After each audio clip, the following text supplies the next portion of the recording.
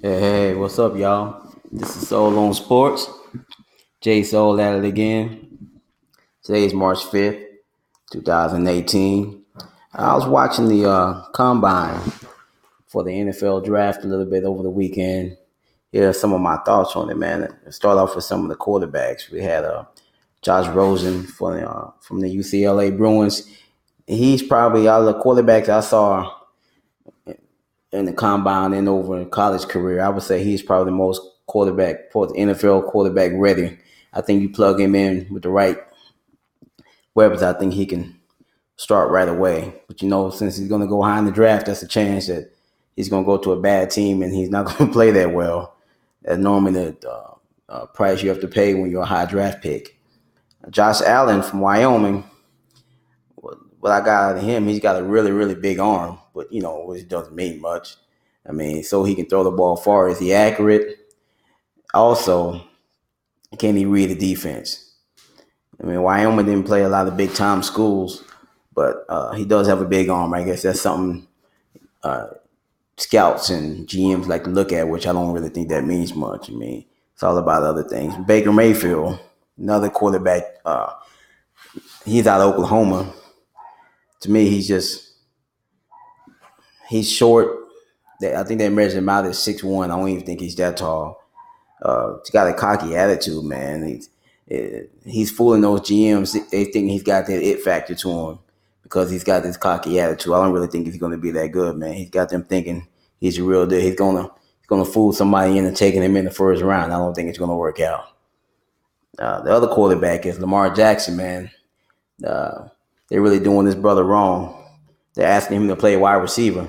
Now, mind you, this guy's won the Heisman Trophy as a quarterback 2 years ago. I don't know why they're asking him to play wide receiver, but I kind of got an idea why they're asking him.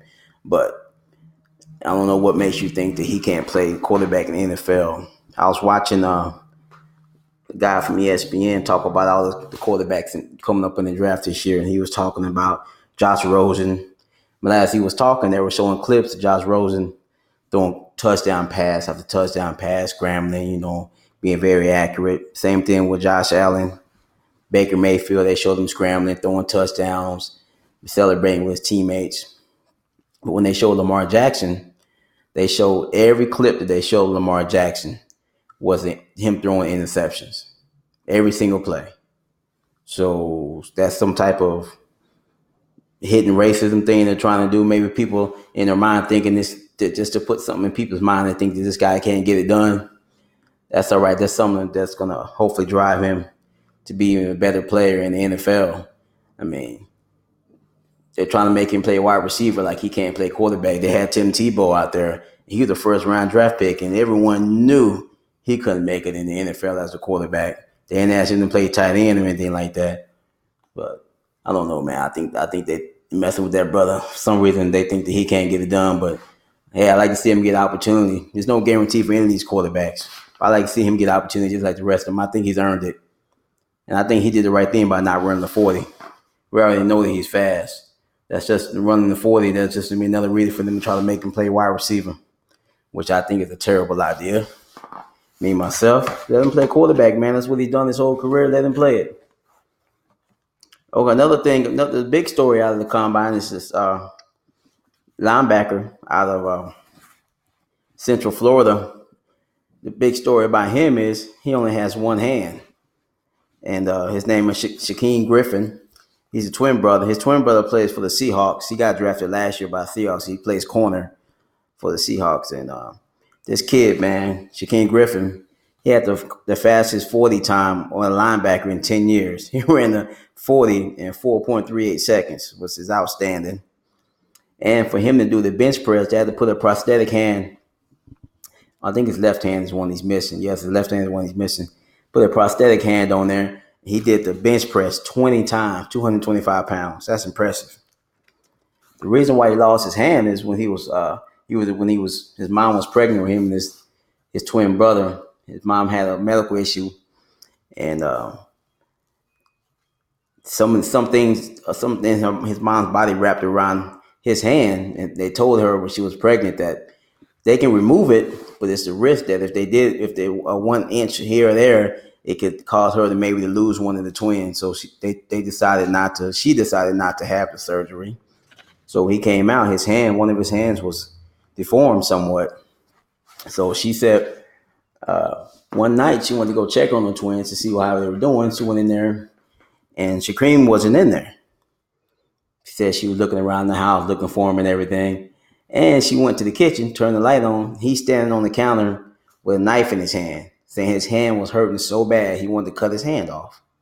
Can you imagine that? Your 4-year-old standing in the kitchen with a knife in his hand, saying it hurt so bad. Can you imagine that? Just think about that, ladies and gentlemen. So she made a doctor's appointment for him the next day, and the doctor decided the best thing for him to do was to cut his hand off because it was just going to get worse and it might affect the rest of his body. So they decided just to cut it off. So at 4 years old, this kid had to go to surgery, man, to cut his hand off at 4 years old. So they said 2 weeks later, his mom took him to daycare, and they gave the daycare these strict rules about him not being outside playing because of his hand. You know, he was all bandaged up because they got it cut off. Said she goes to pick him up from daycare. He's outside with the kids playing football. His arm is all bloody and everything. He just had a drive to be great, even though he had to go to that great adversity, man. This not only was the great story, I think he has potential to actually be a good player in the NFL. I hope that someone gives him a shot. I'm thinking he'll go second or third round. You never know that the Seahawks might draft him and he might be able to play with his brother. That would be great. So I'm looking forward to seeing what he does in the NFL, man. That can be a great story if it works out. I think I'll probably get my son his jersey. But that's my thoughts, man, on some of a little rundown on the combine I saw over the weekend. You guys give me a call back and tell me what you think about what I said. This is Soul on Sports. I'm out of here.